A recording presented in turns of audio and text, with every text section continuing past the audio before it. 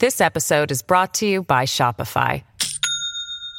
Do you have a point of sale system you can trust, or is it a real POS? You need Shopify for retail. From accepting payments to managing inventory, Shopify POS has everything you need to sell in person. Go to shopify.com/system, all lowercase, to take your retail business to the next level today. That's shopify.com/system. Wake up, America, before it's too late. The Steve Deace Show. And greetings. Happy Thursday. Welcome to the Steve Deace Show here live and on demand on Blaze TV, radio, and podcast. My name is Steve Deace. His name is Todd Erzin. His name is Aaron McIntyre. You likely have a name as well. Who knows? Maybe one day we shall learn it. We have a lot going on here on the program today. Coming up in the next hour of the show, we'll continue our series on Theology Thursday, counting down to the opening of the movie edition of my 2016 book, A Nefarious Plot. We'll have more on that here in just a moment, by the way. So Theology Thursday, 3 non-political questions. Speaking of nefarious plots, Dr. Robert Malone has uncovered a few over the last few years. He will rejoin the program here at the bottom of the hour and will pull no punches while sounding very smart in the process. So you make sure you don't want to miss that. Before we get going with regular business today, it dawned on me after we got off the air yesterday, I completely forgot something. We have to invite somebody. We've got to give a prize away today on the program. Today? Yeah, we were supposed to do it yesterday, okay? Because it was supposed to happen when Daniel and I were together, and my bad, man. I just completely blew it off. Daniel and I got riffing, and next thing you know, it's the end of the show. I know you're busy, but when you just told me about 10 minutes ago before the show, I won't say the name, but you can't fit somebody into your schedule today. It's somebody like, if you can't fit that person in your schedule, you are busy at a level that's like full on Oz goes up to 11. This entire week has been the Iowa caucuses every day. Yeah. I mean, the entire week has been the Iowa. If today was Iowa caucus day, it's been that every day this week. Like, what day is it actually? Thursday? Am I right? You are. Yeah. I mean, it's just, this has been insane. And I'll never do this again in my life. I will never, ever, release a book and begin the lead up to the marketing launch of a movie in the same month. I'll just never do it again. I mean, yesterday I was on the phone. I left here. I was on the phone on behalf of the movie for the next 5 hours consecutively. Only got off the phone to go see a screening of Jesus Revolution last night, which, by the way, let me say, is very well done. Let's not bury the lead here. This is the Kelsey Grammer movie, yes. Right? Whenever you guys email me about Christian movies, how come you haven't talked about this? I'll just tell you. Because the movie sucks. And I don't want to have to say that. You know? I don't want to have to bury the brethren, so I just prefer to say nothing. You guys don't ever send me stuff about Christian movies coming out that I'm not aware of. They almost always will send me screeners in advance. And so if you hear nothing from me, it's because it sucked. Or at least I thought it did. I mean, I'm not the definitive word, just my own opinion. All right. And so I don't want to publicly, besmirch the brethren here, even if it's not besmirching, it has their name on it and it's not good, but so I tend to not say anything if it's a Christian movie and it's not good. Jesus Revolution is very good. It's from the team that did I Can Only Imagine. It's at least as good as that movie. And in some respects, the level of craftsmanship in the cinematography might even make it better. Very powerful story about the Jesus movement that came out as kind of a follow-up to the hippie movement of the late 60s, early 70s, and kind of the dawn of what we now know as the Calvary Chapel Church movement. It's really, really well done. And here's what I liked about it. It was much more real than I thought. I thought this was kind of going to be a trite, uplifting Christian movie. It's very real. It tells this really at the heart of it. One of the hearts of it is Greg Laurie, very well-known evangelical pastor and minister, very well respected. This is kind of his testimony. Is he came in as a drug doing hippie pagan, to this Calvary Chapel movement. It ends up, maybe I think he's the pastor now of the largest Calvary Chapel church in the world. Out there in California. And so, I mean, you watch him you watch him go see Janis Joplin and Timothy Leary telling him, hey, we're doing LSD to connect with God, to get a higher form of consciousness. And the crop duster comes over the air and drops drops the acid on them to do. You watch that happen.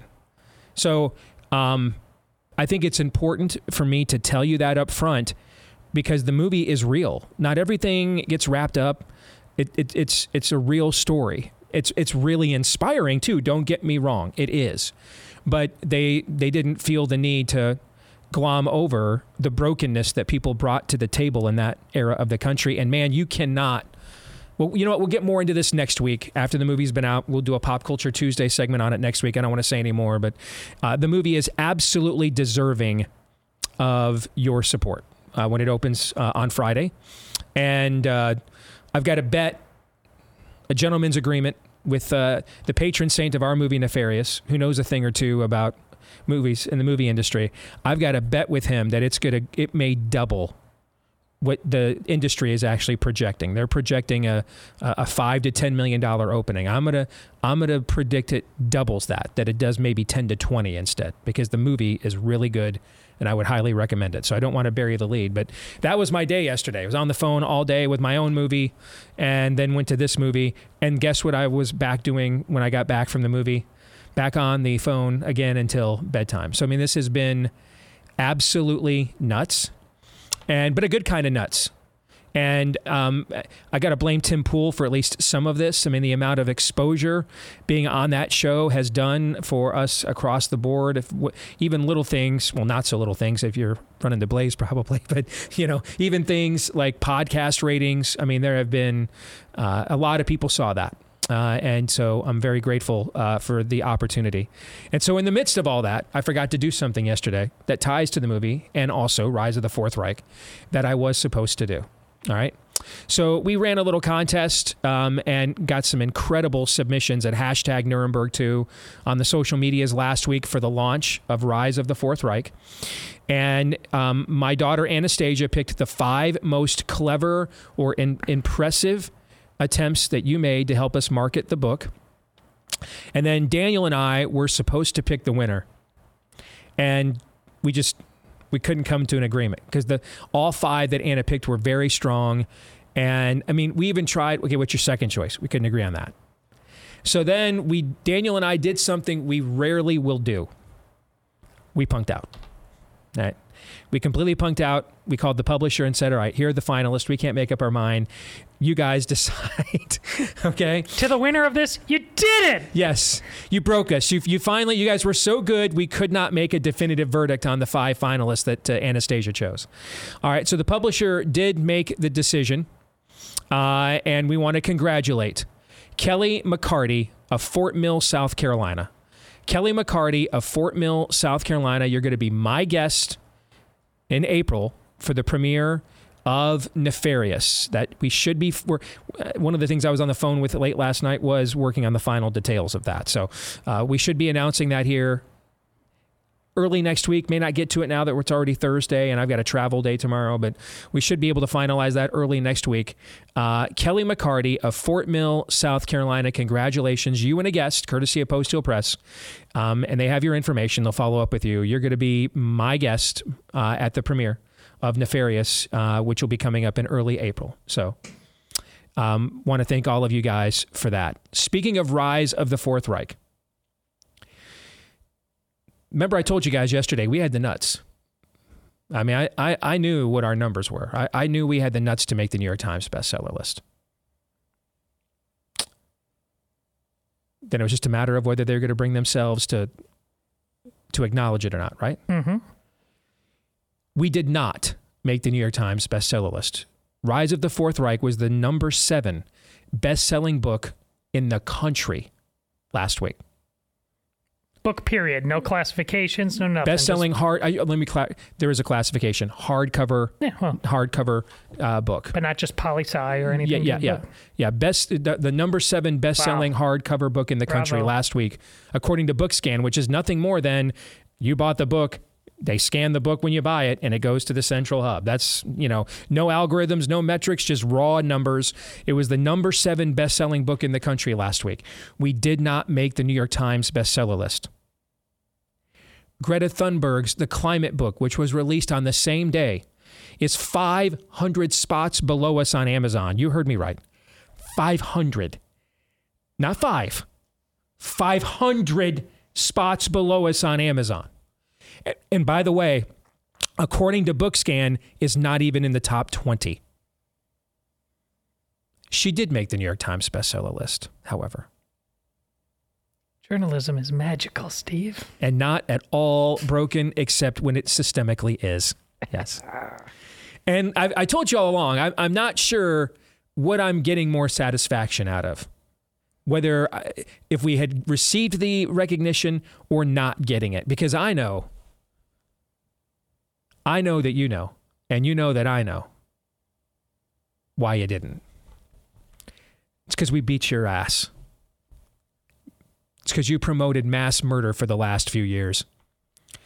And we want to put you all on trial for your lives, for the lives you caused to end as a result. So I'm well aware of why you didn't give us the recognition that we earned and deserve. But frankly, you know what I love even more than your recognition? Your spite, your scorn. I love that even more. I get off on that, frankly. It turns me on. The fact that you demons got so routed, we so kicked your ass, all you could do is just memory hole. You had no other play. And now that I think about it, that might be the greatest recognition you could have possibly given me of them all. Your fear. Thank you for that.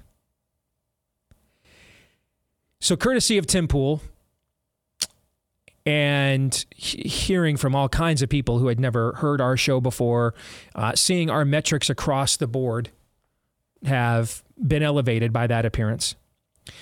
Today is 50 days. 50 days from today, Nefarious, the long, strange trip to get this movie out, is almost over. 50 days from today, Nefarious will open in theaters nationwide across the country. And it dawned on me that there may be a lot of you, just because of the Tim Pool appearance, that weren't here when we launched the initial trailer for the movie on February the 14th. So wouldn't it be fun maybe for those of you that were not here, if you are listening via podcast or you're going to watch this on Blaze TV or Rumble later, let's watch it again.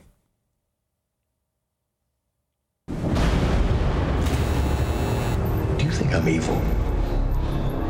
Evil isn't a clinical diagnosis. I'd like to ask about why you brought me here today. Do you believe in demonic possession?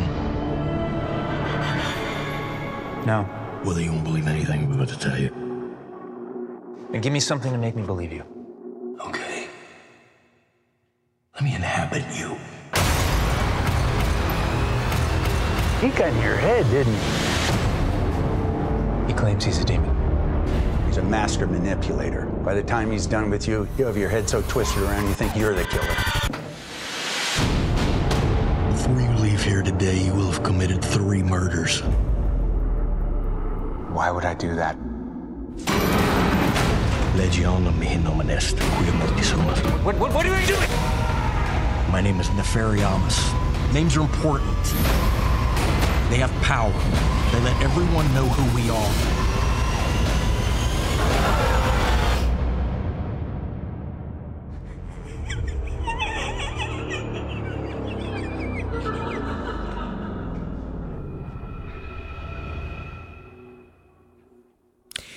"50 days from today, if you are listening on a podcast right now and you're like, whoa, man, I want to see what that looks like, whoisnefarious.com is where you can watch that trailer and watch it over and over again. All those views count, right, Aaron?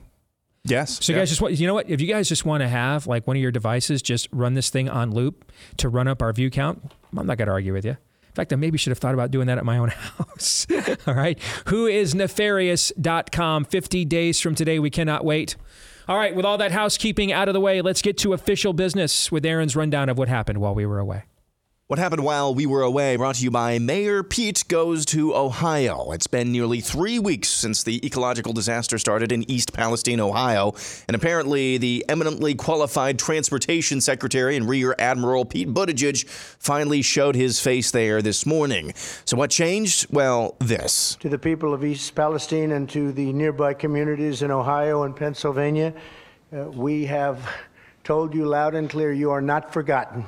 Donald Trump visited the village yesterday. Earlier this week, the head of the EPA, along with Ohio Governor Mike DeWine, drank water straight from the tap of a resident of East Palestine. Kind of sort of an Okie afterbirth. Whoops, wrong clip. We believe in science, so we don't feel like we're being your guinea pig, but we don't mind proving to you that we believe the water. Okay, here's to Caroline. I appreciate that. Here's to you. Thank you. Thank you so much. Awesome. That's good. That's really cold coming from that. Do they look enthused to you? Now, this is Stephen Petty, an expert in chemical spills who has been called upon to give expert testimony in various class action lawsuits across the country. He's in East Palestine conducting independent air, water, and soil testing, and this is what he has to say. You were the guy that made all the decisions. Would you have done a controlled burn? Well, there's the lie. It wasn't a controlled burn, it was an uncontrolled burn. See, I'm a chemical engineer as well as a top health and safety guy. I've got undergraduate and graduate degrees in chemical engineering. You're the first actual expert that we've gotten to speak to. In your opinion, why do you believe that it was an uncontrolled burn? Why are you using that terminology when so far everywhere else we've seen that it was a controlled burn? You can go to a place called West Liverpool downriver, and that's where they burn hazardous waste. And in a hazardous waste situation, they very carefully control the temperature and the amount of oxygen so that they get complete combustion, right? It's time, temperature, and amount of the air-fuel ratio. There's no controlling of the amount of air that gets in there. That's why you saw all that soot. So it's not a controlled burn, because a controlled burn would have to be like in a furnace or in your car or some system where you control the fuel, in other words, the vinyl chloride and the amount of oxygen. So they didn't do that. So it's an uncontrolled burn. Moving on, the foreperson of the jury in the phony Trump election interference case in Fulton County, Georgia, decided for whatever reason to do a media tour on CNN and MSNBC before the jury decision actually came out. Here's what 12-year-old Emily Kors has to say. Emily, thank you for coming on. I do want to say off the top, as you and I just discussed, but for everyone to know, you are somewhat limited in what you can discuss under the judge's orders as of now. But we do know, of course, one of the biggest questions remaining for everyone that wasn't in that jury room with you is how many people are in trouble here? What can you tell us about how many people you recommended as a group to face indictment? Is it, would you say, when it comes to, there are indictments recommended, of course. Is it more than 12 people? Is it more than 20 people? I think if you look at the page numbers of the report, there's about 6 pages in the middle that got cut out. Allow for spacing. It's not a short list. Not a short list. Even Anderson Cooper couldn't believe his ears. She's clearly enjoying herself. Yeah. But I mean, is this responsible? She was the foreperson of this grand jury. This is a horrible idea, and I guarantee you that prosecutors are wincing watching her go on this. I was wincing just watching her eagerness to, hint at stuff. Here's Kors on MSNBC. Did you personally want to hear from the former president? I wanted to hear from the former president, but honestly, I kind of wanted to subpoena the former president because I got to swear everybody in. And so I thought it'd be really cool to get 60 seconds with President Trump of me looking at him and being like, do you solemnly swear? And me getting to swear him in. I kind of just thought that would be an awesome moment. According to a report from the Epoch Times, the Biden administration is preparing to sign up the United States to a legally binding accord with the World Health Organization that would give this Geneva-based UN subsidiary the authority to dictate America's policies during a pandemic. U.S. Health and Human Services Secretary Javier Becerra, along with WHO Director General Tedros, have been developing the framework for months, and it was published in February 1st. It now heads to ratification process by all 194 WHO member states. Breaking news, the notorious horse doctor, Pfizer CEO Albert Bourla, is a huge fan of jab mandates. I think that it's a little bit controversial, the mandate, because Some people, they feel they react even stronger to the mandate, but also on the other hand, it works. And many countries now are seen so big. I was, for example, speaking with the Greek Prime Minister the other day, and he told me that they put a mandate. Actually, they put mandate if you don't get vaccinated and you're above 60 years old, 100 euros per month penalty. It's a fine. It's a fine. The U.S. Department of Defense earlier this week secured an open server that was spilling terabytes of sensitive U.S. military emails. The server had not been configured properly and was left without a password, meaning anyone with the IP address of the server could hop on with a simple web browser. Learning Chinese today, today's phrase is can't be hacked if there's no security. 如果没有安全措施，就无法被黑客入侵。 And finally, Angela Davis is an avowed Marxist author and currently a professor in California. She's the type of person who thinks you should pay her money because of her skin color and because this country was and is inherently racist or something. She was the topic of a recent episode of the PBS show Finding Your Roots, which discovers the ancestral stories of various guests. Any idea what you're looking at? That is a list of the passengers on the Mayflower. No, I can't believe this. No, my ancestors did not come here on the Mayflower. Your ancestors came on the Mayflower. No. You are descended No. from one of the 101 people who sailed on the Mayflower. Oof. That's a little bit too much to deal with right now. Did you ever, in your wildest dreams, think that you may have descended from people who laid Never. the foundation for this country? Never. And that's what happened while we were away. And that's what happened while we were away. Should I say that again? And that's what happened? You should. That's the rule of three. That was good. I liked it. There's one thing in Aaron's montage overall that I want to highlight. And Trump's trip yesterday was in a microcosm, in a singular moment, an explanation about how he became one of the most formidable forces of nature in the history of contemporary American politics. When we were on the Cruz campaign, we had a lot of conversations about him and all the candidates, right? It was a pretty crowded field, if I recall, like 23 different people announced. We'd have debates with 9, 10, 12, 15. They didn't have to split the debates in two, right? Yeah. There was the JV debate, the main debate. There were so many candidates. And, originally we realized after we were going to, our initial lane was to win the social conservative lane. That's the biggest lane in the Republican primary vote nationwide is the social conservative lane, or the Christians. And so we knew we were going to have to beat Bobby Jindal, Mike Huckabee, Rick Santorum in that lane. And then once we won that kind of, we set it up like the NCAA tournament. It was like a bracket. That's literally what we did. And you had to win that first weekend, okay? You got to win your sub-regional. And our sub-regional was the social conservative bracket, all right? So anybody that wasn't in that bracket, we're not concerned with them right now, okay? So we had to win that sub-bracket. Once it was obvious, then you win that sub-bracket. We did. Then you move on to the regional, the Sweet 16 of the Elite Eight, okay? That was going to be the outsider disruptor bracket, okay? And then sometimes you'll get two teams from the same conference will make the Final Four, okay? And that's what happened with us. There were two candidates in that disruptor outsider bracket, us and Trump, and we both made the Final Four. In fact, we basically got to the championship game. We were the top two campaigns, okay?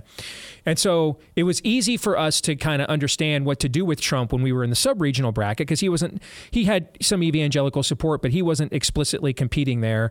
And so it was smart for us to just leave him alone, not get in the way, and because a lot of the other candidates that did try to confront him, they kept blowing up. But we knew eventually we would have to. And then when it came time that it was time for us to now have to confront him, how do we do it? And there was a lot of talk and a lot of analysis. And I didn't understand it myself until he had kicked our ass. The secret sauce, and it is a very potent formula, is that, and this is why, and yeah, there's a cult of personality there. There is with every politician, especially one that came into it as a celebrity already, okay? So that does exist. There is, the Cheeto Jesus Saves thing isn't just isn't a joke. There is some of that. We've all seen some of that, right? We all have. Mm-hmm. That does exist. But that's more people than it should be, and frankly annoying. But it's really not that many people in the grand scheme of things. Not enough to win a major political party's nomination. It's not. The next layer of support that was so loyal is because Donald Trump, the guy with the gold-plated toilet seat, the germaphobe from Manhattan, genuinely, and I didn't believe it at first. I didn't. And take it from someone that was one of the very first people Donald Trump tried to individually lobby to support him for his presidential campaign. I didn't believe it at first. But Jesus says, you know a tree by its fruit. And it's pretty obvious. Donald Trump really likes you guys. And what he loves most of all is when he gets to use his platform, his popularity, his prosperity, his prestige to elevate you.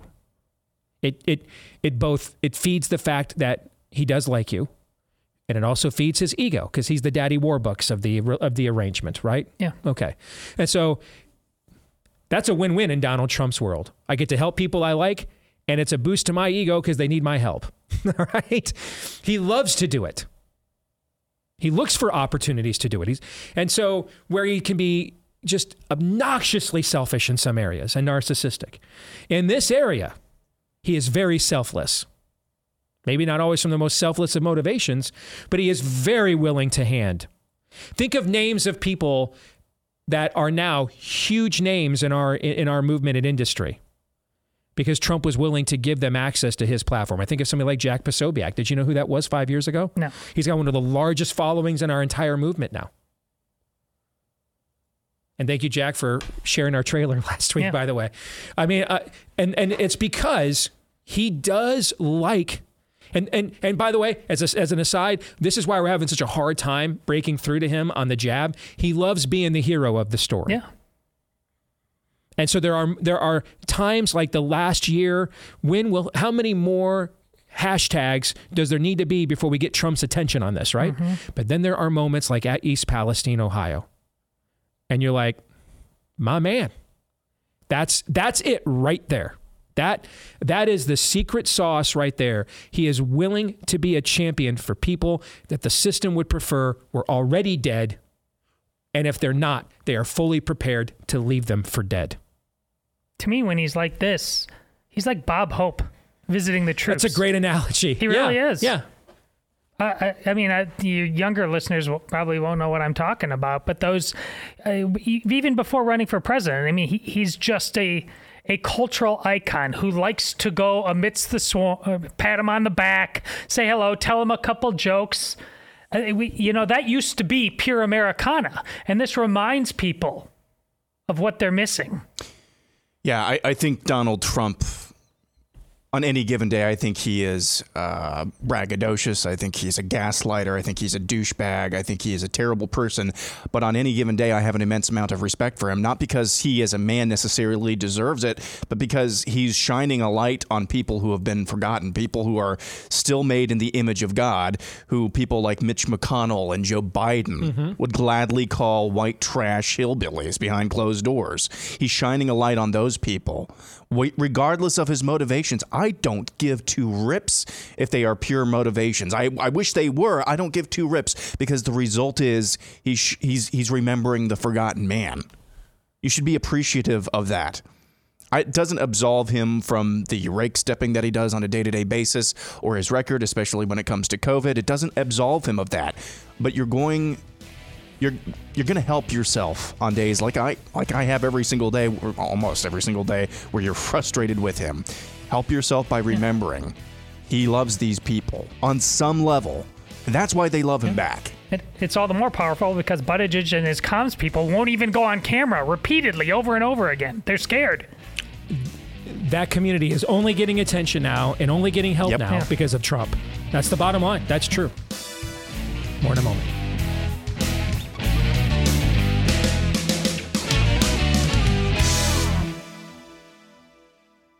This episode is brought to you by Shopify. Do you have a point of sale system you can trust, or is it a real POS? You need Shopify for retail. From accepting payments to managing inventory, Shopify POS has everything you need to sell in person. Go to shopify.com/system, all lowercase, to take your retail business to the next level today. That's shopify.com/system.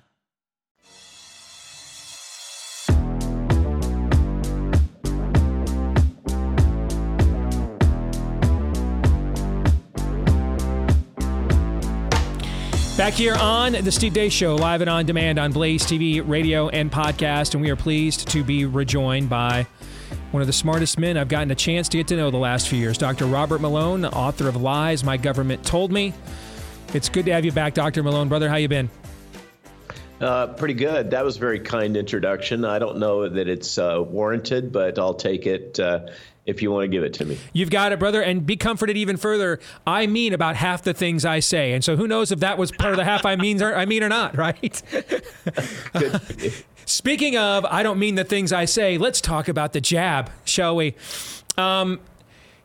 Simple question that I get asked a lot. Particularly, releasing a book calling for a Nuremberg trial, as I just did last week. When does this thing, Robert, get to when does it get to... Would that be this book? That would be that book. Thank you very much. I appreciate it. Thank you. All right. Now you know for sure that the half of things I say that I mean is what I just said about you a few minutes ago. You are as smart as I was claiming, yes. But in all seriousness, the question I get a lot, when is the critical mass? There have been so many data pieces, so many charts. The BLS chart on disabilities shortly that exploded in the workplace right after the jab mandates, the excess death numbers in Germany, Australia, New Zealand, all over the country. I get asked a ton. It seems like we have delivered. There you go. Ed Dowd's phenomenal book. We had Ed on the show last week talking about it.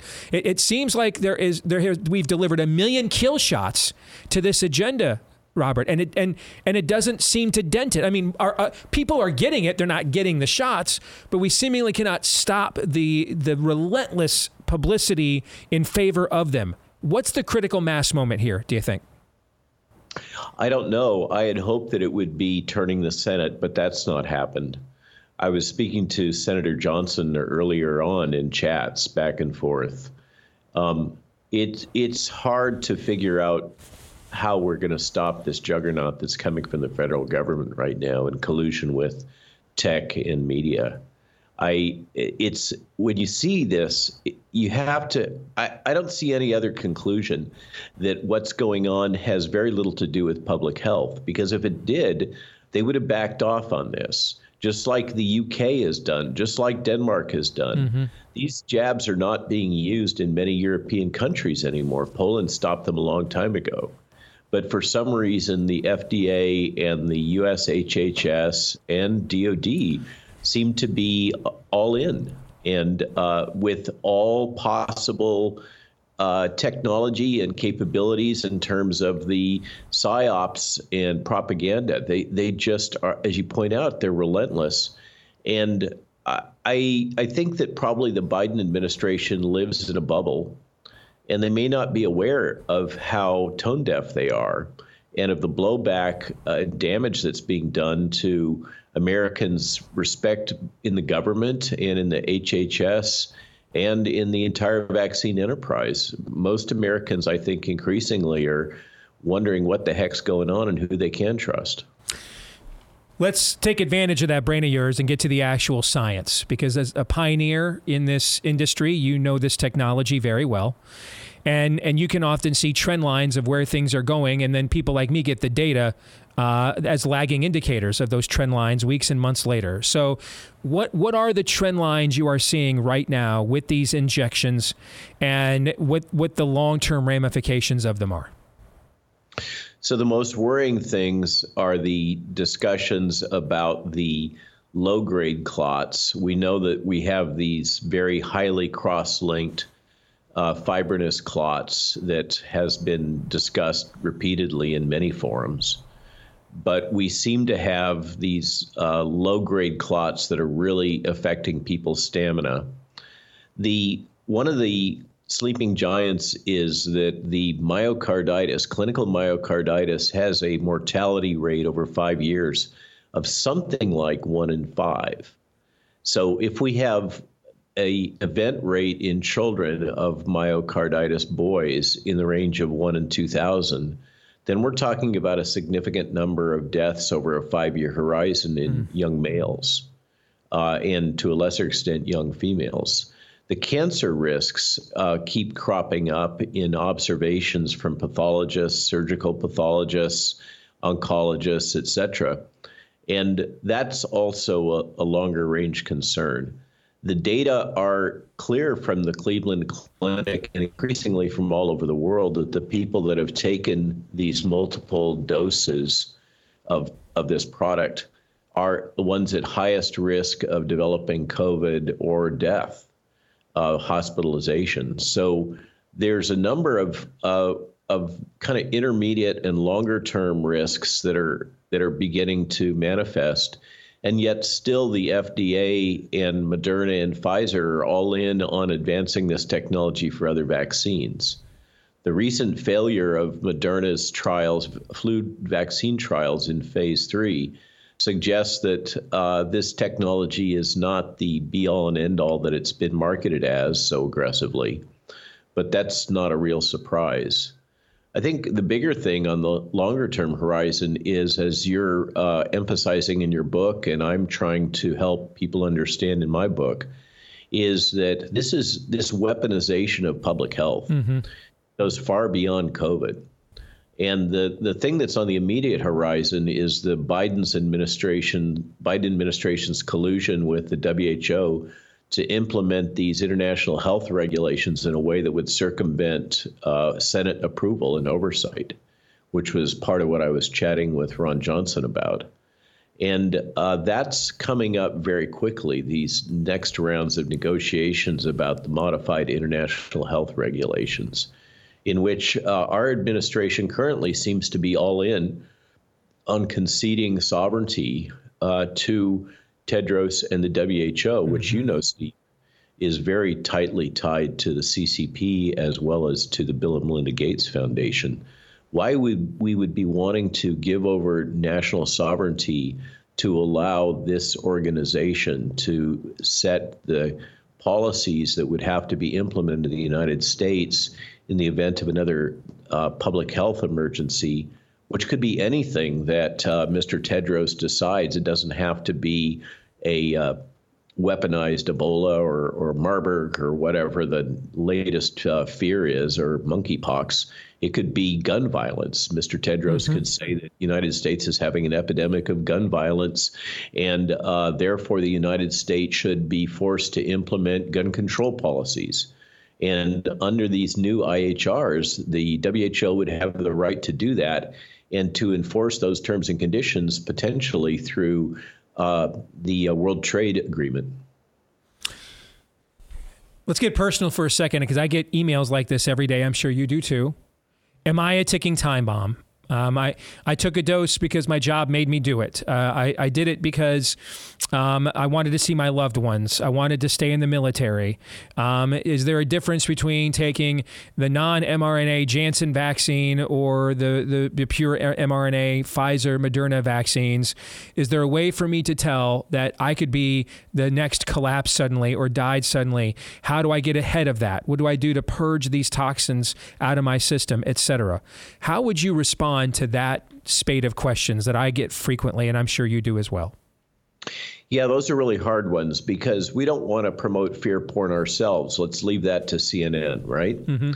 And so this business of scaring people, and frankly, even in the podcast world, it's a business model. It generates clicks. Generating fear and anxiety is great for business if you're providing any kind of media.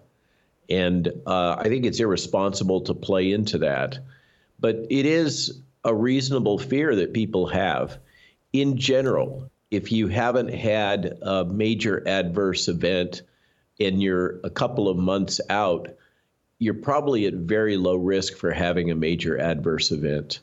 I personally have had, I'm post-vaccine injured from second dose of Moderna, and I've had lingering symptoms for quite a long time, including my hypertension and high heart rate.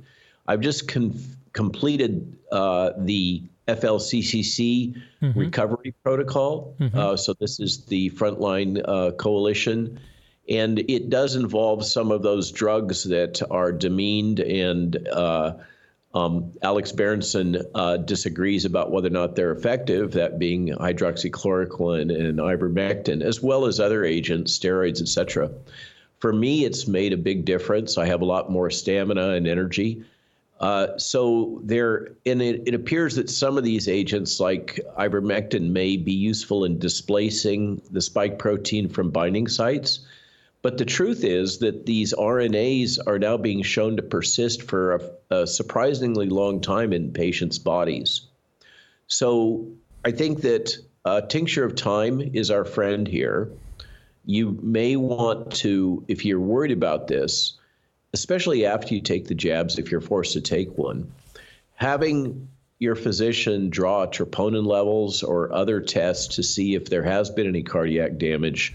My friend Peter McCullough asserts that up to 50% of people have some evidence of myocarditis after receiving one of these doses. Wow. That's a little bit different from the clinical myocarditis that I was talking about that brings you to the hospital or to the doctor, that has that higher mortality rate. But still, you can test to see if you've had heart damage by looking at released enzymes. So that's about the best I can give you, is, remain diligent, monitoring your own health, keep your vitamin D levels up, and, try to drop your weight if that's an issue for you. It's been an issue for me. Try to keep yourself from falling into a pre-diabetic state, which is a risk factor. And find yourself a doc that will provide you early treatment and get right on it if you develop COVID. The combination of the jab plus COVID seems to be particularly problematic. So there's a brief rundown of things. You're not powerless. And overall, I want to just say, don't define yourself as a victim.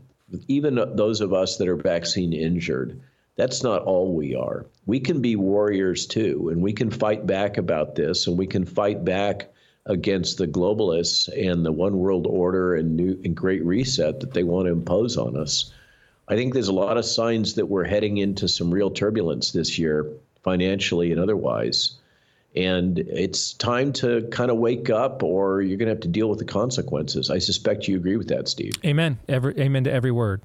I've got about 2.5 minutes. Let's devote the ending here to lies my government told me. Give us a summation and a couple of highlights here about this book and what the information within it has done to demonstrate how even your own worldview has been impacted.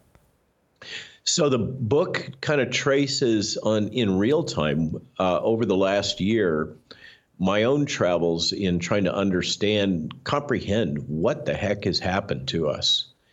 And it's got a lot of Easter eggs, little pearls in there that have been picked up over time because we've written it day by day by day using Substack as a way to serialize it. And so it's full of details as things rolled out over the last year. It's in 3 sections. The first section is akin to the history and physical that a physician would take when they encounter a patient. And that's largely first-person accounts of what it's been like to be at the front lines from people like Paul Merrick, Pierre Corey, Meryl Nass, Ed Dowd, as I recall, many others. And then the second part is making sense. It would be akin to a physician coming up with a diagnosis of a patient.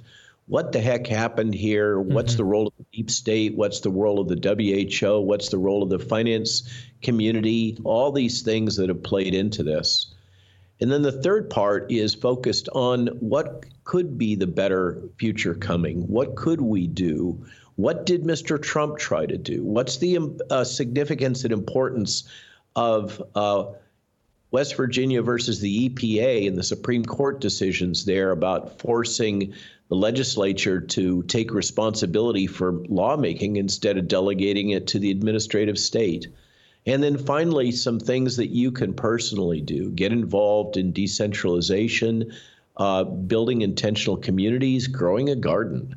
A lot of things that people can do to get ready for the times that are coming at us. You don't have to be a full-on prepper, although it seems that yesterday's prepper is today's wise, appropriate response. Preach. Yeah, no doubt about it. I mean, you're not paranoid if they're really after you, right? Name of the book, Lies My Government Told Me, from the absolutely brilliant and brave, maybe even more importantly, brave, Dr. Robert Malone. It's always good to see you, Dr. Malone. God bless you, man. Appreciate you. Thank you. Thanks for having me on, Steve. You bet. Anytime. Gentlemen, your thoughts on that conversation? We've had him on the show 3-4 times. He's gotten so good at this. I mean, listen, his job is to talk to very, very smart people in the science community. I remember the first time I had it on, and it was a lot like that's the people he knew how to talk to. Mm-hmm. Now he just knows how to go into the crowd, and it's amazing. He reminds me of Doctor Strange in that first movie when he's just like, he finally meets the mystic and he's like, show me everything. The guy is really, really good now at communicating very important truths across a wide spectrum to everybody, and that's a gift.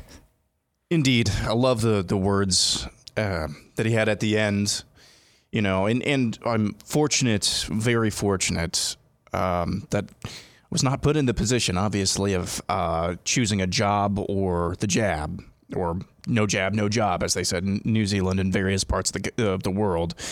But not seeing yourself as just a victim. That is incredibly important. Because this goes to what we've been talking about. Having not only the humility to admit, hey, I was duped, but the humility to say, you know what, I need to admit this and people need to be held accountable. You can't hold people accountable, truly accountable, if the mentality is, hey, I'm only a victim here. So really appreciated those words. Amen. And when you hear about a guy that is, devoted his life to the higher pursuits of intellectualism, and now when the proverbial feces is hitting and about to hit even more so the fan, what did you hear him, stress there at the end? The simpler things. Mm-hmm. Yes. Then in the end, we come back to the old magic, as C.S. Lewis said. Yes. We cannot escape. We cannot outrun the old magic. We come back to those first things every single time. We have lots of window dressing, lots of accoutrements of modernity, lots of technocratic marvels. But in the end, it always comes back to those very first things, those pillars of human flourishing and civilization. We'll come back hour 2. Theology Thursday, and then 3 non-political questions coming your way. Next, right here on The Blaze. Stay tuned. Wyndham Hotels and Resorts makes travel possible for all. Whether it's the long haulers looking for a great cup of coffee, a roomier rest for the on-a-whim road trippers, or a place to make summer memories with the whole family. No matter who you are, where you're going, or why, with 24 trusted brands to choose from like La Quinta, Days Inn, and Super 8, your Wyndham is waiting. Get the lowest price at WyndhamHotels.com. Restrictions apply. Visit website for more details.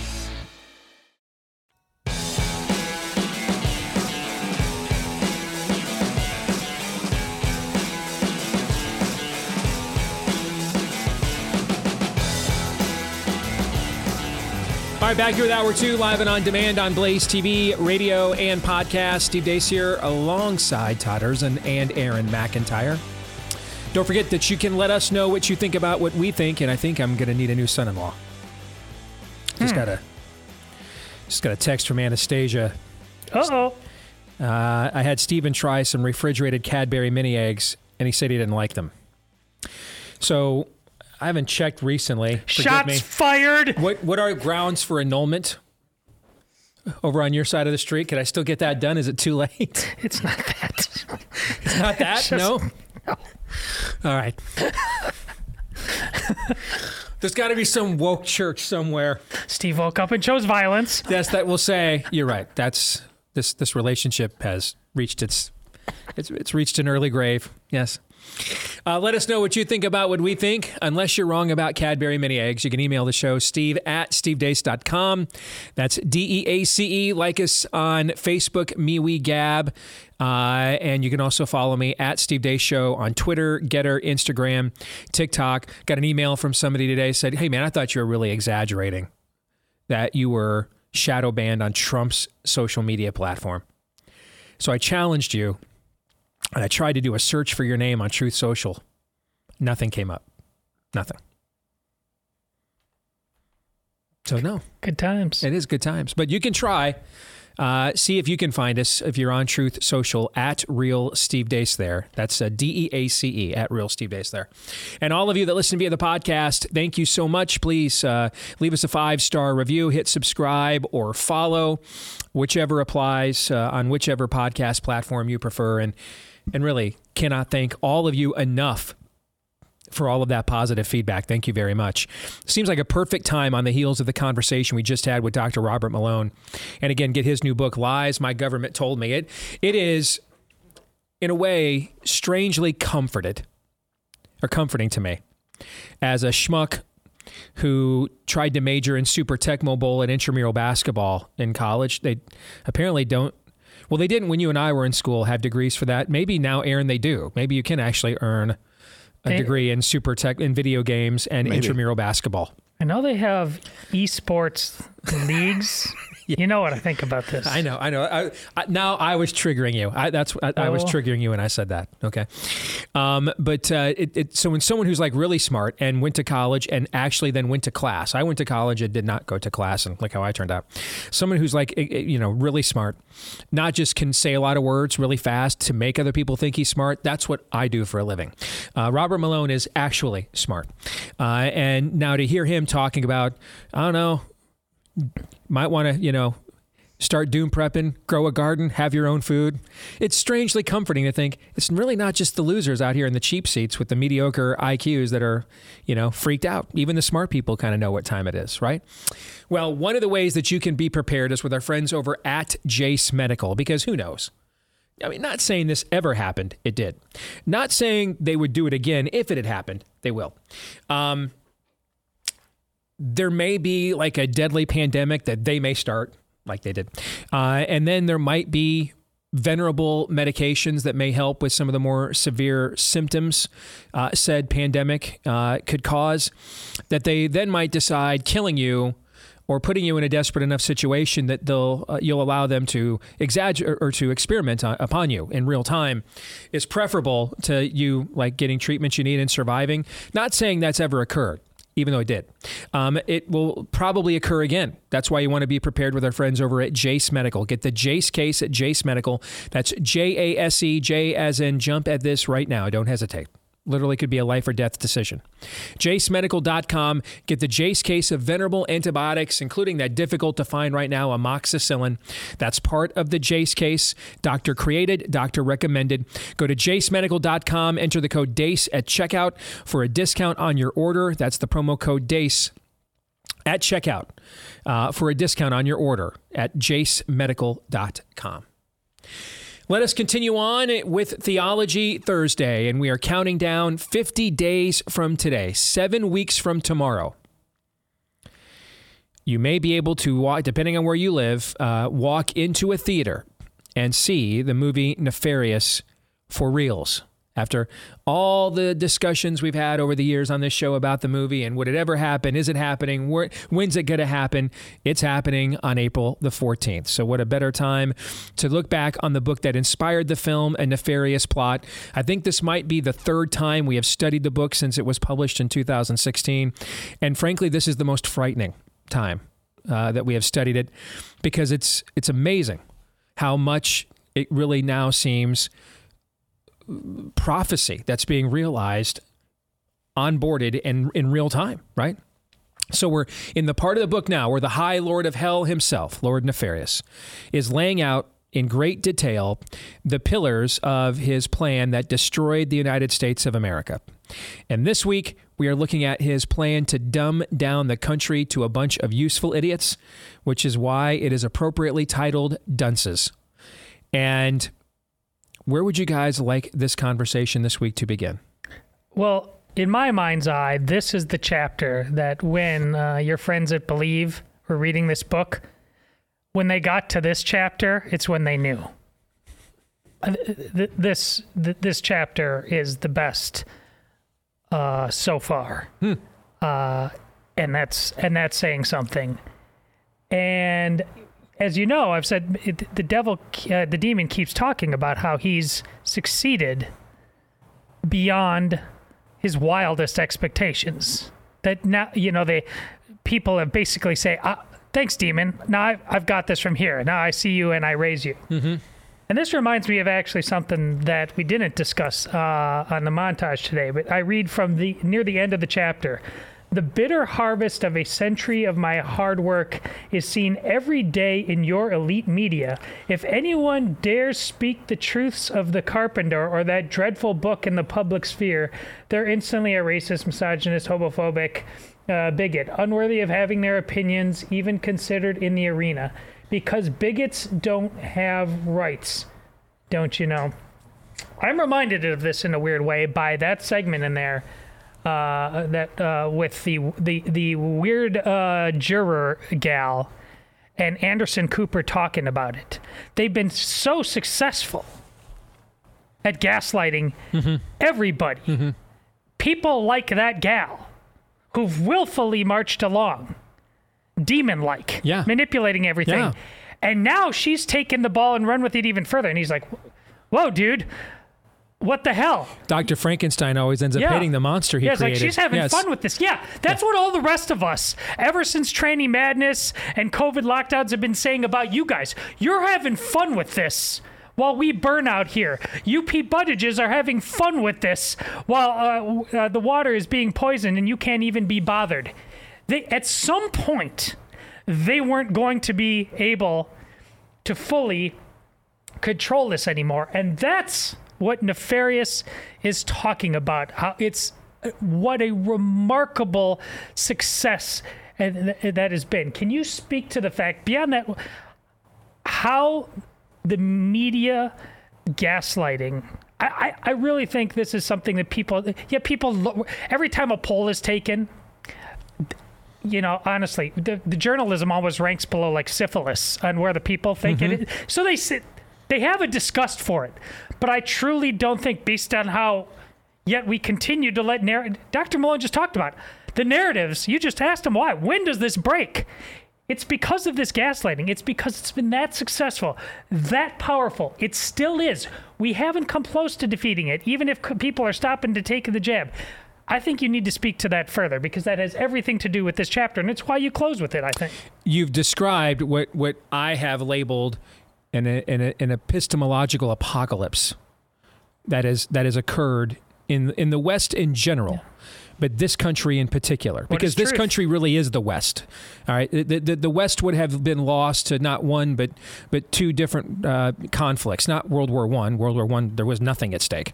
World War II, and then the Cold War. If it weren't for the United States, the West would have been lost to either the Third Reich or the Iron Curtain, the Iron Cross, or the Iron Curtain, if you will. All right. So the United States now is the West. It's the hinge point of the West. It saved the West. So when we talk about the West now, we really are talking about our own nation. And we're in an epistemological apocalypse. Now, what does the term epistemology mean? It's just a fancy stained glass window term for the study of knowledge, or the study of how we know what we know is true. What's true. And this goes back to the conversation we had yesterday about my appearance on the Tim Pool Show. You have various perspectives within the crew on his program, but they all have one thing in common. They are earnestly seeking and pursuing truth. They have been sucked into what they were told in the past were lies. And so now they're willing to critically assess every single situation. I got an email last week from a gal, and I didn't share it because it's really long, but I read the whole thing, even responded to her. And she talked about growing up in a cult and what her experience was in the cult and leaving the cult. And what that experience taught her about truth, about lies, about reality. And that's all well and good, but it also so damaged her, in my opinion, that now she is suspicious of any claim on truth. Mm-hmm. Any claim on truth. She's suspicious of it now. And so one of the ways that I responded back to her was, don't become your own cult.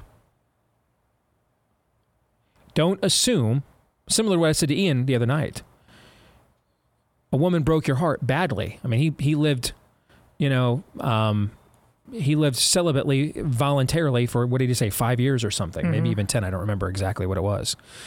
He was heavily damaged. Now he has a significant other, and I got a chance. I actually met her at Tim Pool's house last week. She was very sweet and actually watched Nefarious and absolutely loved it. Okay. Don't become your own cult. Don't now assume because you were misled by one claim of absolute truth that therefore it doesn't exist. Now you've become your own cult. Now you are ye be like God. I am solely able to determine what is true and what is not. And so then who holds me accountable? And that's kind of the era, Todd, in which we live now. Okay, is in those days, Israel had no king, so everyone was wise in their own eyes, or everyone did what they saw fit. And we sort of we have more information at our fingertips now than we've ever had before. We have more knowledge at our fingertips now than we've ever had before. I would argue we have less regard or interest or respect for the truth collectively than we ever have before. And I think that because ultimately, something has to sit at the head of the table. One of our great fables in the West is about the Knights of the Round Table. And so that they were egalitarian. Everybody sat, even the king, Arthur. They all sat in a place where it was never indicated that one had a higher station than the other, right? What happened to that kingdom?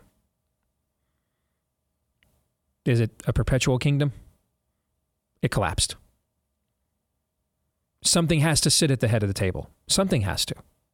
Something has to be at the head of the table. And if you claim that nothing is worthy of being at the head of the table, I promise you, something unworthy will claim the spot at the head of the table. I promise you. Nature abhors a vacuum. So the question really, my all-time favorite U2 song is I Still Haven't Found What I'm Looking For. Tons of biblical mentions and memory or mentions in there, and allegories in there, and direct references in there even. A lot of the West, and the lament of that song is that I want fulfillment, but I just haven't found it yet.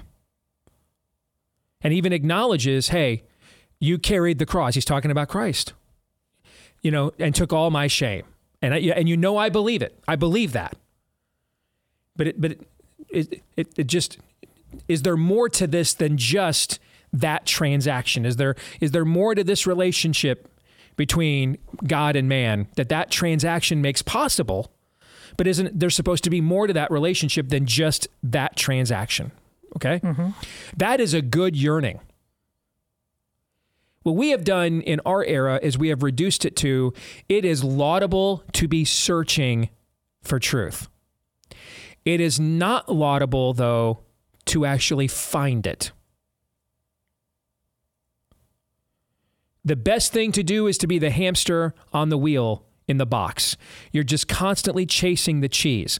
It's never esteemed. It's never congratulated to actually choose it, unless you choose the narrative associated with it that goes along with the spirit of the age.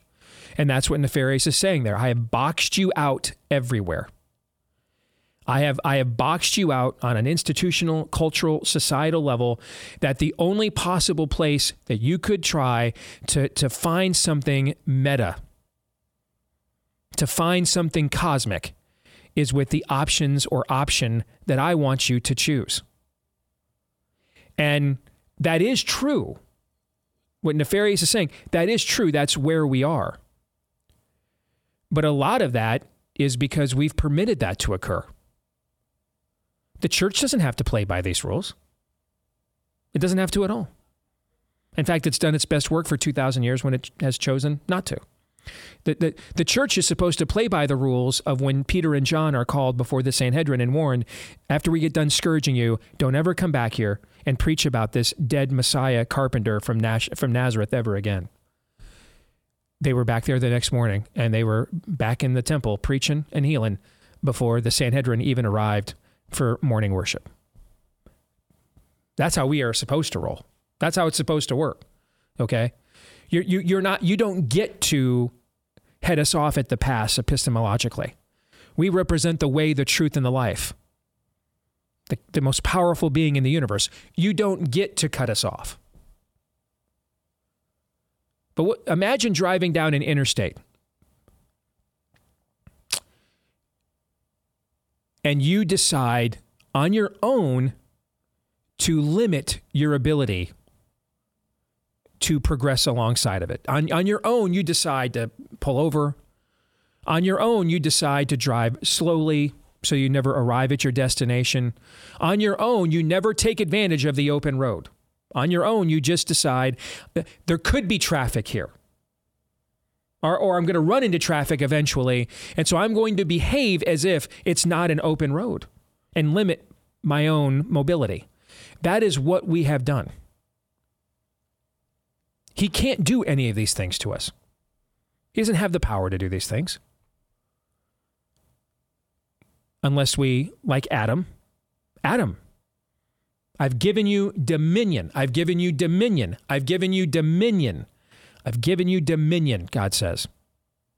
The architect, author, and finisher of dominion grants a derivative of his own dominion to his creation, Adam. Adam is given dominion. Is Satan given dominion? No. In the book of Job, Satan must now come and get permission from God to tempt Job. Adam is given dominion, not the enemy. Adam hands that dominion over in the garden. Jesus says to his followers now that wrath from that act, the second Adam, Christ, he says to his followers, I have all power granted to me under heaven and earth, and I will give you my spirit so that you can now act as my ambassadors, my stewards. Just like the second Adam, I'm giving you the dominion now via the church. Now go and behave like it. To the ends of the earth, take the message. Behave as if this is true. And yeah, some of you will get executed. Then you'll just wake up when it's over and live with me forever in paradise. You cannot lose. I've handed you the key. I've handed you the keys because they belong to me. I have the dominion. I passed the test that Adam failed. I am the second Adam. It is fulfilled. I have dominion. I now grant a derivative of that to you. Go and behave as if that is true. Do we do that? Oh, no. And so that's why we are mastered and fettered Satan is not God's equal. They are not co-belligerents. These are not angels and demons on your shoulder. That's actually pagan belief systems called like religion viewpoints like dualism, panentheism. That's not Christianity. God is sovereign. There is no other. And everything else is a few, if not infinitely few, space bars down the list. We behave as if that's not the case. And so we are our own limiting principle. Does that answer your question? Oh, yes. And one more point. This chapter is, again, I think, so motivational for the makers of this film. And this is my interpretation, nothing you've said. But again, there are 2 instances in the movie where I believe this is echoed through a conversation where from 2 different people in the film who are talking about the joys of secularism and how far we've come. And Nefarious, basically, in my estimation, goes to this chapter and says, let me share some data with you. Let me share some talking points. And you do multiple times in this chapter where you just say how ridiculously stupid we are about basic, this is a football notions of Western Civ. And the point of this that he makes here is ultimately there were 2 institutions that the founding fathers thought could provide a buffer against a being such as Nefarious doing to a culture that which he did. The first was the church, and Nefarious tells you, hey, we are able to successfully infiltrate the church to some degree in every era, but we can't ever topple it. I mean, it's beyond our jurisdictional authority. We can't ever do it. There's always a remnant, no matter how much dominion it appears we have, or how much churches appear to water themselves down in any era. There's always a remnant that stands up to us. Darkness shall not overcome it. Yes. So he's fulfilling that prophecy. Yes. But then he says, but the other institution that your founders established as the buffer, the education system, has no such protection from the carpenter. Its protection is reliant entirely upon your diligence as citizens, your willingness to be your own watchman on the wall, your willingness to care about your own children in a human form. And since you weren't willing to do that, we turn those into basically Satan's youth ministry. And that's that's how we created this generation of dunces that you are today. Aaron. So several months ago, I can't remember exactly which show we were on. What did we end up with Todd's or Erzin's razor? Wasn't it? It's just stupid, something along those lines. It's just demonic, bro. Well, that's Aaron's razor. Oh, Todd's razor. Yeah, Erzin's razor was like, it's just stupid. And my Aaron's razor is, it's just demonic, bro. And we came to the conclusion we're saying the same thing in different ways. That is the dichotomy, or that's the 2-pronged defense system that you're talking about. And I was wondering if you can answer the question and maybe go more in depth with this as well. From a believer's perspective, why does it seem like as it becomes more demonic here, that it really is just 200 proof stupid? Mm-hmm. Why does it seem like that? And because if you back up a little bit, if you think about let's just say a Left Behind version of the end of the world, things are really, really bleak and dark. Things are being manipulated by very, very sneaky, nefarious, if I may say, very Machiavellian, shadowy figures doing things in a very technocratic way in the background. The last 3 years, things are just stupid and demonic. Things are just stupid. Like the scene from Idiocracy, where there's somebody trying to put like a square hole into a round peg and can't figure it out, like a grown adult trying to do that. That's the level of stupid that I'm talking about. Yep. Why is that the case? Great question. Can I take a brief shot because I want to see if I've passed the class? Sure. It's because in the past, people didn't have any real power. It just took a small cabal to keep them powerless. Now, the precedent you said in the beginning is the people have the power. It is we the people. So by definition, they had to be stupid for this to work. It was the only way because they had power. In the past, they haven't historically had power. You're right. Your answer is correct, but you got to go back a step. Your answer articulates the result of the question that he is asking. There's a reason why Nefarious opens the chapter by invoking the movie Idiocracy. Because There's a difference between being totally depraved. What does that mean theologically? It means that because of what sin has done to us, we are incapable. We are that's what total depravity means.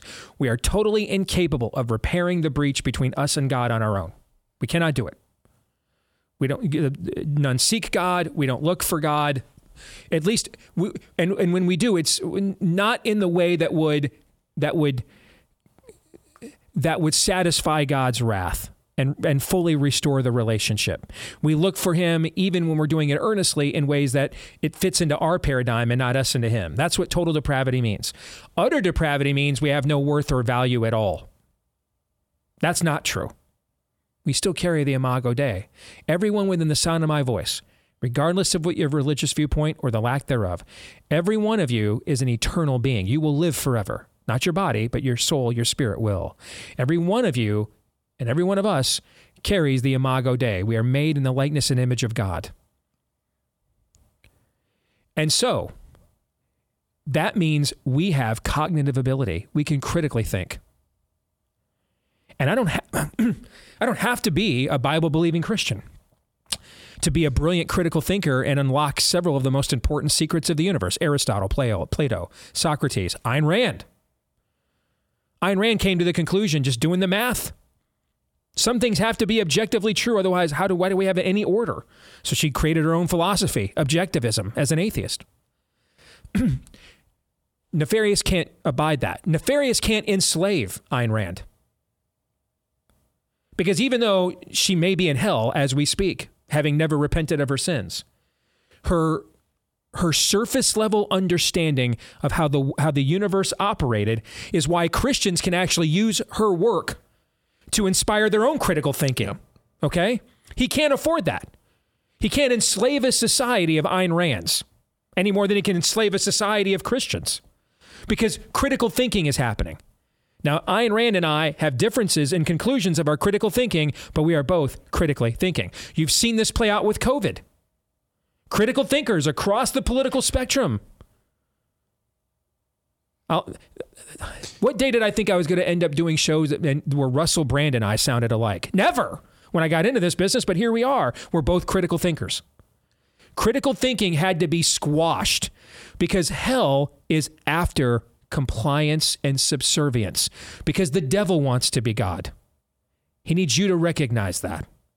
And for you to recognize that, you need to be a slave to him. And this has everything to do with what you were talking about, in my opinion, on Timcast the other night about the feedback loop of a lack of character. Mm-hmm. The more society doubts the character of God, whether that's implicitly or explicitly, the less of a plumb line or the lack of a plumb line we have to judge each other's character. Correct. And that creates, as you said, a feedback loop. So I don't even have to be aware of what critical thinking is. There's nothing that calls us beyond our own base natures anymore.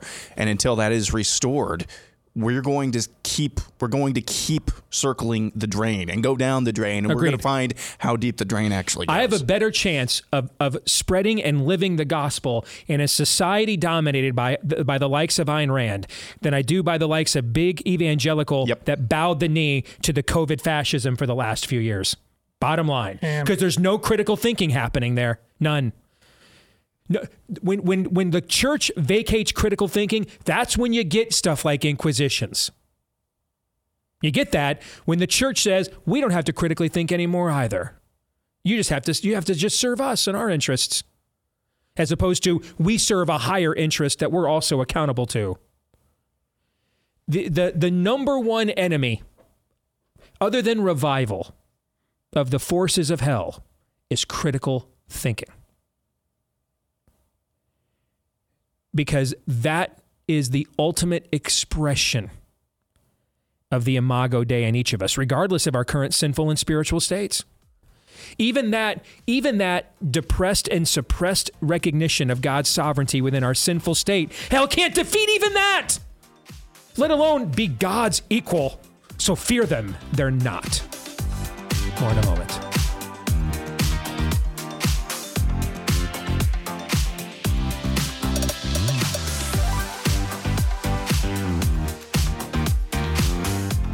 Really proud of the partnership that we struck with our friends over at Preborn last year, and that helped save thousands of babies' lives last year.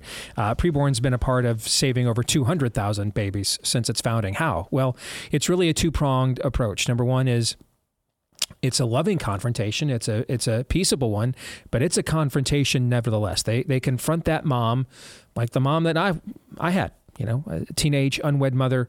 They confront her with the realization that that's a heartbeat. That's not your heartbeat. That's a separate being, a separate person that you're carrying there. And a lot of times, that God-given maternal instinct clicks in, and the conscience is convicted. I can't do this to my baby. I'm a mom already. And so that's saved about 80% of the babies that they have been able to confront their moms with their ultrasounds. But it's not just that.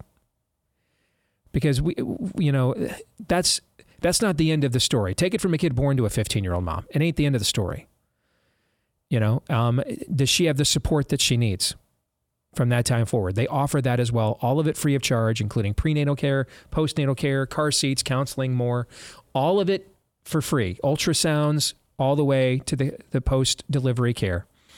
All for free, with support from people like us. When you use the pound, or you dial pound 250 and say the keyword baby, dial pound 250 and say the keyword baby, or go to preborn.com/Steve. Again, that's preborn.com/Steve.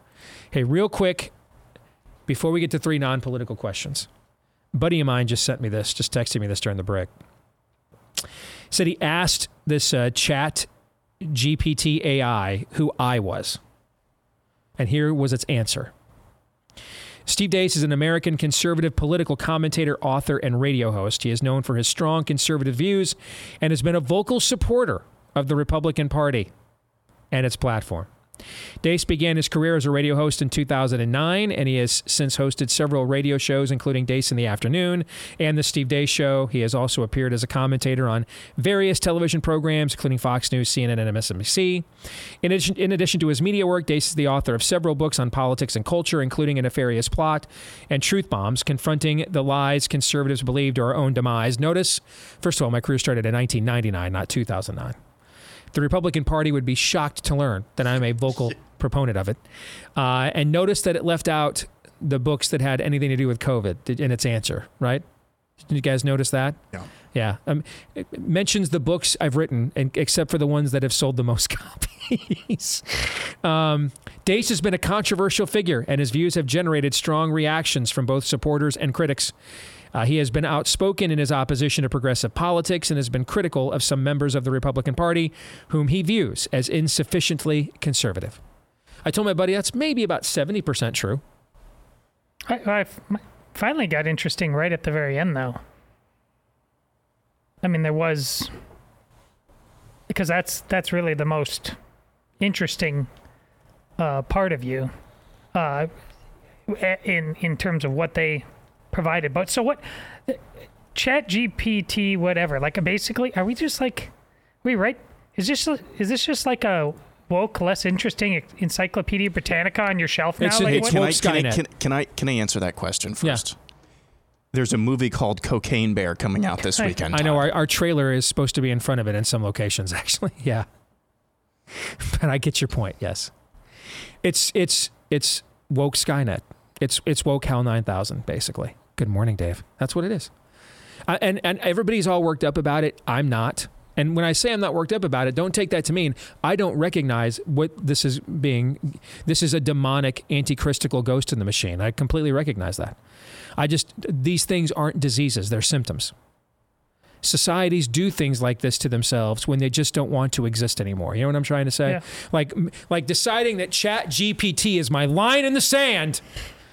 You should have drawn that line about 15, 20 years ago. It's too late for that. That is the outcome of where we are going, not the result of it. And with that, here are 3 non-political questions. We all have questions. Who am I? Why am I here? Where am I going? Who am I? A search and a question of identity. Why am I here? A question of meaning and purpose. Where am I going? Question of destiny. Some better than others. What sort of morality or proto-morality would you expect to find in a chimpanzee troop? Injecting some levity into the demise of Western civilization. It's 3 questions on the Steve Deace Show. Yes, 3 non-political questions, 2 of which I did definitely not come up with during the show, and 1 of which I didn't come up with right before the show. Question number 1, what's the most stupid and benign thing you will go to war and fight somebody over?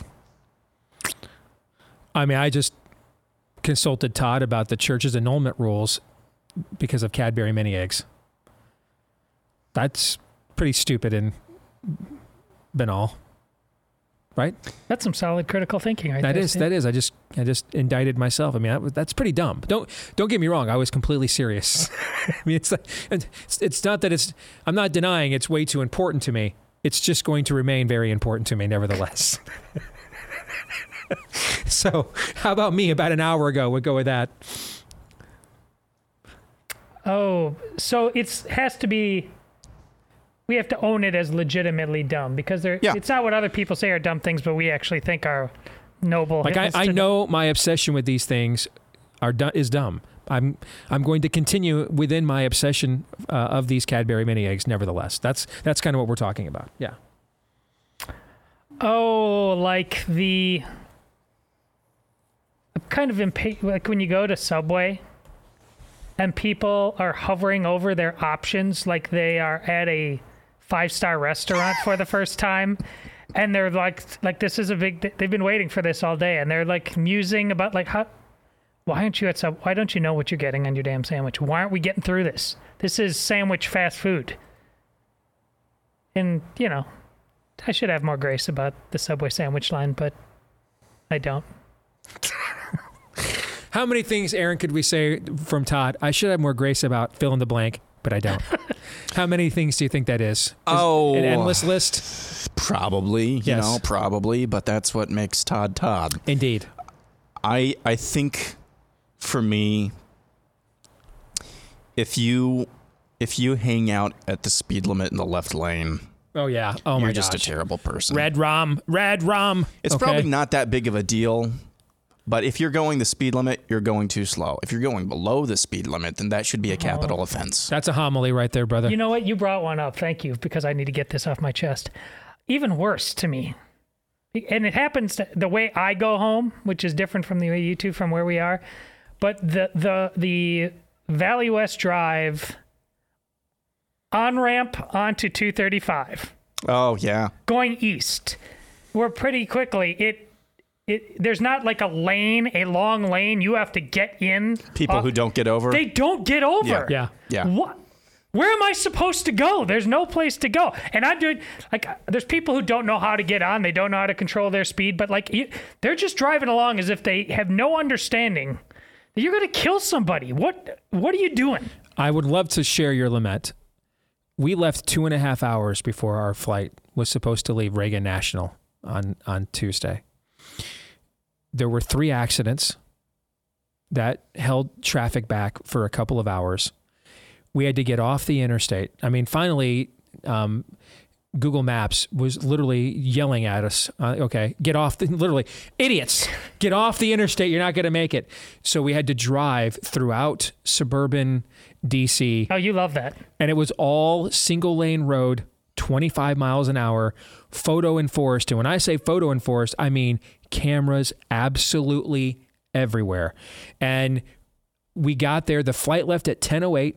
We pulled up to the front gate at 9:44. I took off in a dead sprint. Thankfully, my TSA pre-check, there was no line, got through it, and then had to race to gate E, which is the very last gate, because that's always where we get put when we fly to Des Moines, anywhere in America, the last terminal, all the way to the end, okay, to get them to then hold the gate so that eventually my wife got there. Amy could get on board as well, all right? So I'm not really feeling you on it sucks driving to Carlisle, Iowa. That's okay. I just love how we took this question and escalated this to That's the most important thing. Not bad for thinking of that during the last break. Did I say that out loud? Am I doing that again where I'm just thinking? Oh, shoot. Yes, I am. Question 2. What are on your Mount Rushmore of favorite movies prior to your 18th birthday? Oh. Well, I mean, prior to my 18th birthday, Star Wars would have been on that. It was actually as I got older that I grew more of an appreciation for The Empire Strikes Back. So Star Wars would have been on that list. Raiders of the Lost Ark would have been on that list.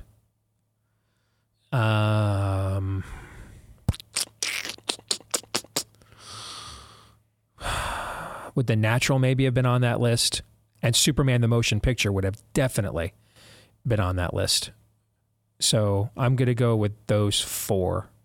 If we're talking, pre-voting age, Steve, I'm going to go with those 4. Is Shawshank high school or college? 94. So you and I would have both been graduate. Yeah, out of high school. I can't remember the timing of all. Yeah.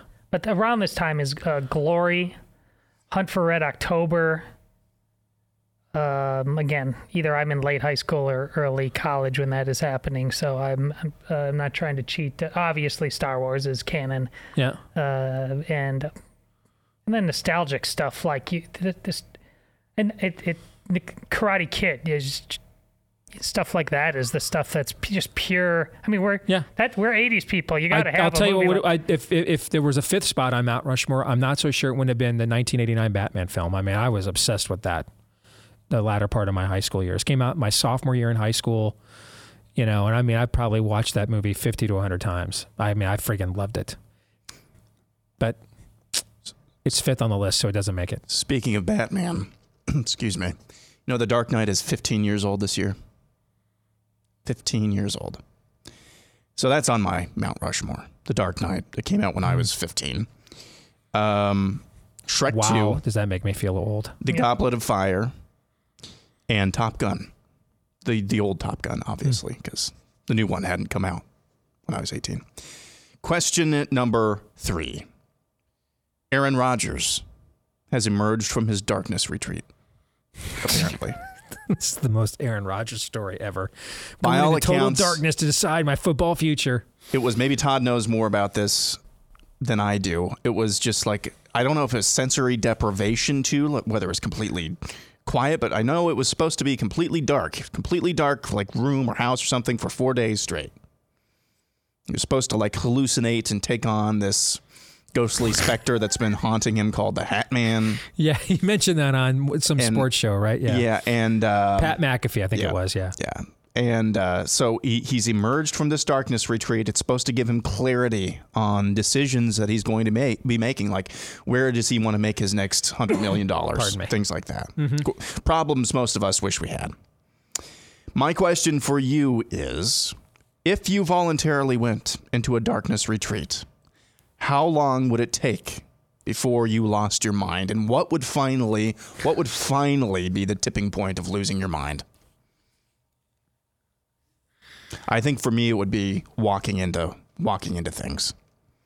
I would get so paranoid that no matter, I couldn't see where I was, I would just keep bumping into things. It would be like, in the movie Matilda. That's maybe the first reference. The first time the movie Matilda has been referenced on this show. She goes into the mean teacher or whatever, headmistress at the school, puts all the naughty kids in the chokey. I would feel like that, even though I wasn't. So that would be what puts me over the edge. For me, it would be the first time I got to use the bathroom. That would probably be my tap out. Okay. I mean, there's no way I'm doing that. Not in a million years. And the first time I had to use the bathroom, that would be my tap out. You wouldn't last until that point.